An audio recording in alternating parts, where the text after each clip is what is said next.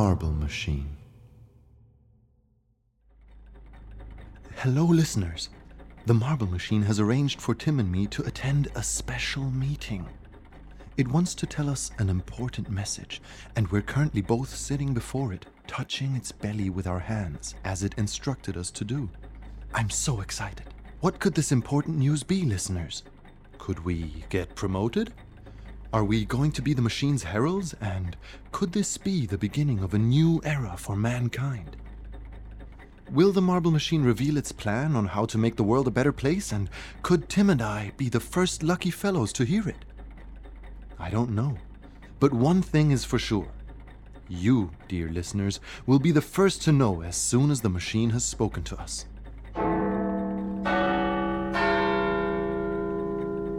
Oh, sure, Tim. Tim says he would like to repeat a word from the last episode that he wants to teach you, listeners, so you will understand it whenever he says it to me. What is it, Tim? That means shut up, listeners.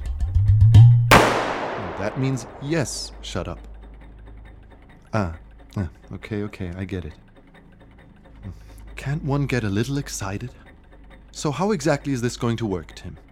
Normally it's just you that communicates directly with the machine. It will let me hear its message as long as I keep touching it. Okay. What? That was the message? That was the reason we had to meet in the middle of a sunny day? I cancelled plans for a picnic in the park just to... Listeners, I don't even know if I want to tell you this, but I'm loyal when it comes to you, so I will.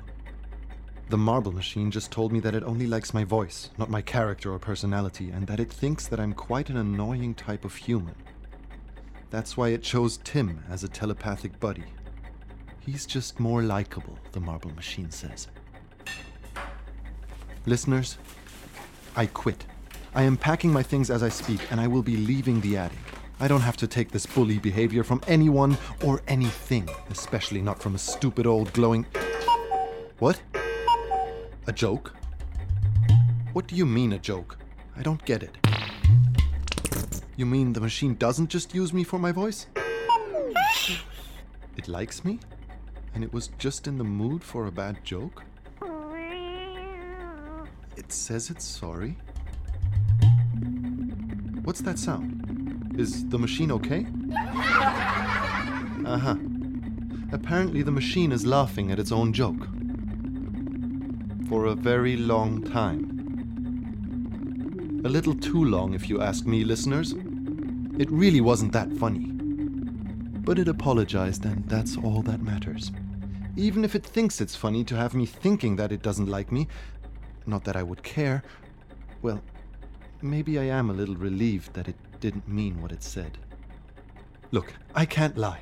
I like the fact that I'm friends with an ancient machine that filters ideas out of space and time, spreads them across the world to... Well, I still don't exactly know why, but it tells all these cool stories as a side effect. Who wouldn't think that's cool?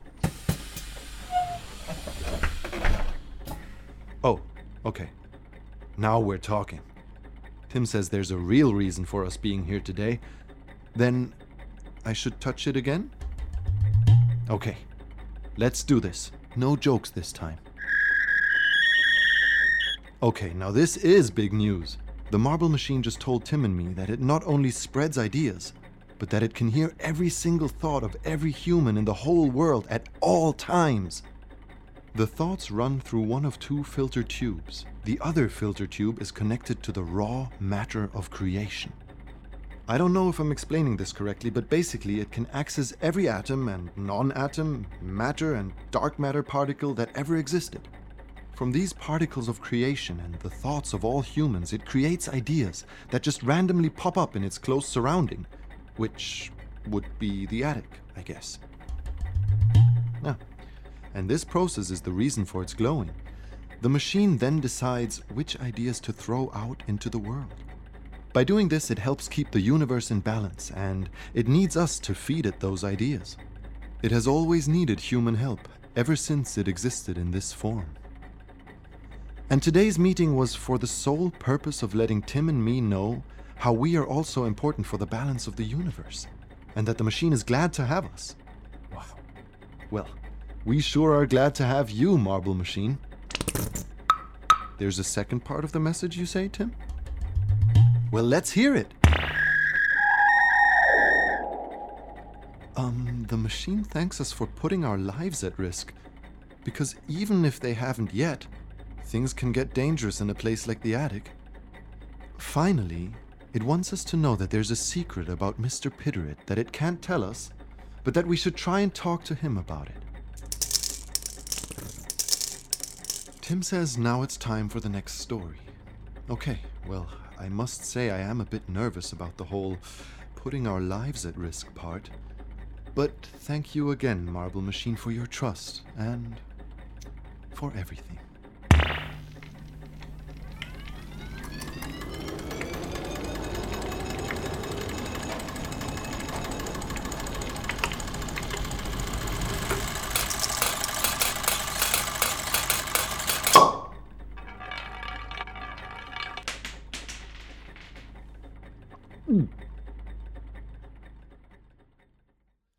The Wild Hunt.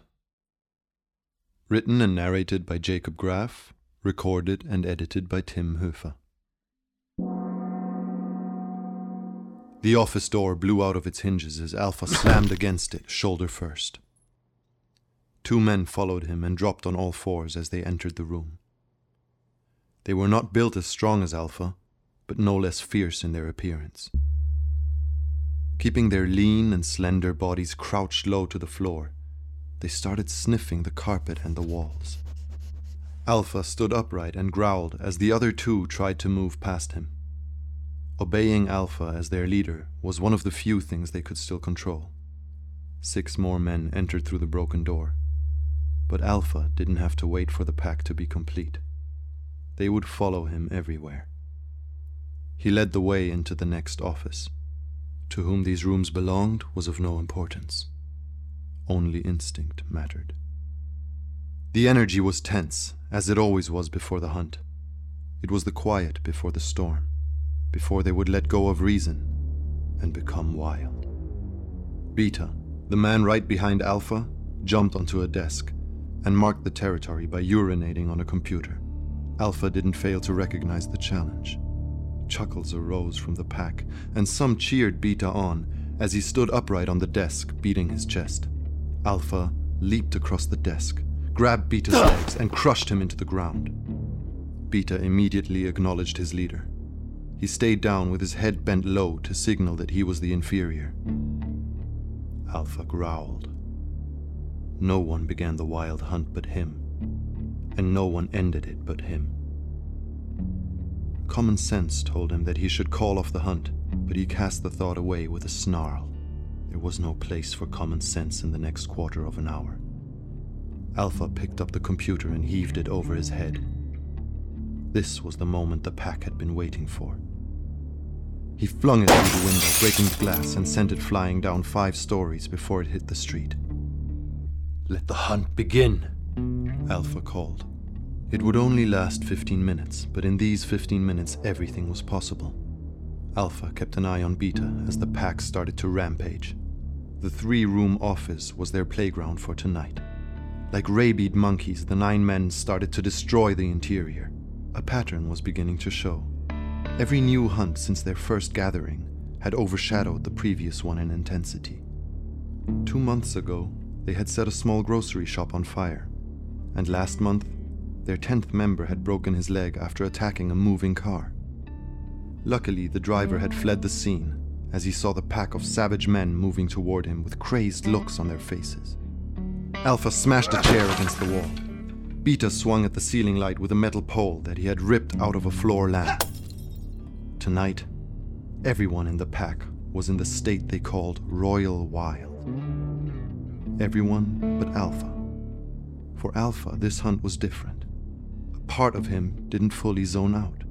If Beta sensed it, he would surely challenge him. Attacks within the pack were not uncommon.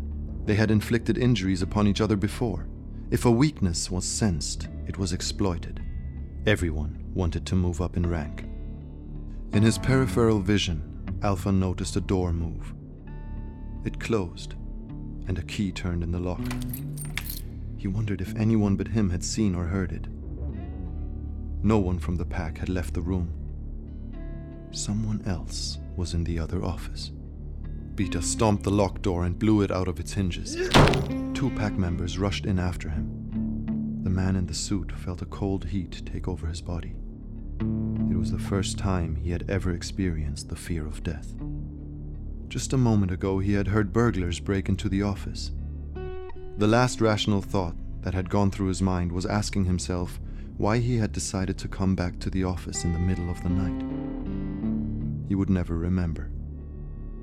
Before he could scream or try to stop the attackers, Beta ran into the man's side and knocked him into the wall. Ribs cracked as Beta ripped into his body with his fists. Jota was the next to reach the victim. He went straight for the man's throat. "Let the hunt end!" Alpha shouted just a little too late. Beta had the victim in a chokehold and ran his head against the wall. A blotch of blood appeared as the man in the suit sunk to the ground. Beta turned to Alpha and grunted. His instincts signaled that Alpha was not in Royal Wild. Every cell in his body screamed that this was his chance. If he defeated him tonight, he would be the new Alpha. Alpha's real name was Dr. Thomas Morris. He was a 40-year-old clinical psychologist and had been a martial arts practitioner since his early teens. A few years ago, he had developed a training method that involved mimicking the natural movement of animals. Unexpectedly, this method turned into much more than just a challenging workout. Apart from the movement and workout aspects, Dr. Morris also mimicked the mindset of animals, especially of predators while hunting. Through a special form of self-inflicted hypnosis, he was able to attain a trance-like state. The deeper he went into it, the more it freed his mind from distractions and led him to experience flow states that soon resulted in unusual physical performances. By becoming one with the animal, Dr. Morris was able to tap into the raw power that all humans possess, but that is only set free when facing a life or death situation. The point came when Dr. Morris had developed and improved his method to perfection, and decided to teach others. Quickly realizing that only few could push themselves as far as he had, Dr. Morris selected his most talented scholars and taught them to reach what he had named the Royal Wild. Rules were set up, and the pack was created. Dr. Morris named himself Alpha, and his master student Beta. In order of their ability, the others were given their names according to the Greek alphabet. As the group started to experience the instinct-driven flow states, Dr. Morris went a step further and organized special monthly gatherings to which only those who had achieved Royal Wild could attend. Royal Wild was a highly addictive experience in which Alpha and his scholars were in a constant state of awareness and peak physical performance. It made them hear better, see better, and more focused. The only setback was that it put the voice of reason and other human attributes like morality on a timeout. The first gatherings took place in Alpha's garage, but soon the pack felt the urge to break free. They met in the clearing of a nearby forest on the outskirts of the city. This worked until the pack felt that the forest too was a chosen distraction to keep them from the city. The next step was to meet in selected public places that they would raid at night. A new place was chosen for every new gathering, and Alpha made sure in advance that there were no humans in the area. The less likely they were to run into anyone, the safer the outcome. Minimizing the risks had always been of key importance to Dr. Morris, and he always calculated and planned the gatherings with utmost care. But somehow, the wild hunt had developed a momentum of its own and constantly asked for them to take more risks. The new moon was but a slender crescent in the sky. Usually, Alpha would have considered this a good sign. The phases of the moon seemed to influence the Royal Wild. Gatherings had always been more powerful during a full moon, but tonight they had crossed a line that Alpha had never thought they would ever be capable of crossing. Beta had always been the most erratic of the pack.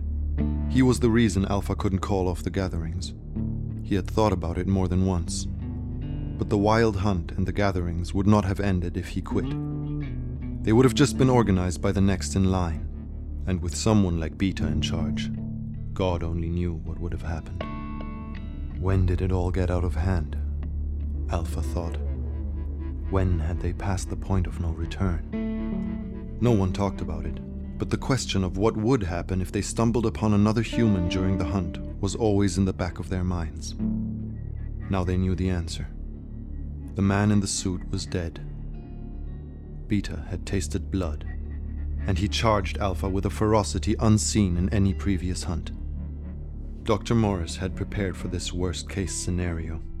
He abandoned everything that made him Alpha and felt for the strap around his back where he kept the glass vial filled with a narcotic agent that would incapacitate any man within seconds after contact with any mucous membrane. He lifted his shirt, grabbed the vial just before he felt the impact as Beta thrust himself against him with full speed. Somewhere between amazement and terror, Dr. Morris realized just how inhuman they had become. Beta's speed was incredible. Before he could react, teeth ripped into Dr. Morris's throat and ripped open his main artery. In a last effort, he broke the vial against the mouth of the predator that was upon him. The rest of the pack came to their senses and either stood still in shock or fled the scene. Dr. Morris sighed. All this lost potential. All the insights and benefits humanity might have attained from studying the phenomenon he had unleashed, gone down the drain. If only he hadn't taken it into his own hands, but let scientists study the royal wild in a laboratory. What a pity, Dr. Morris thought before he bled out. He was, after all, a scientist.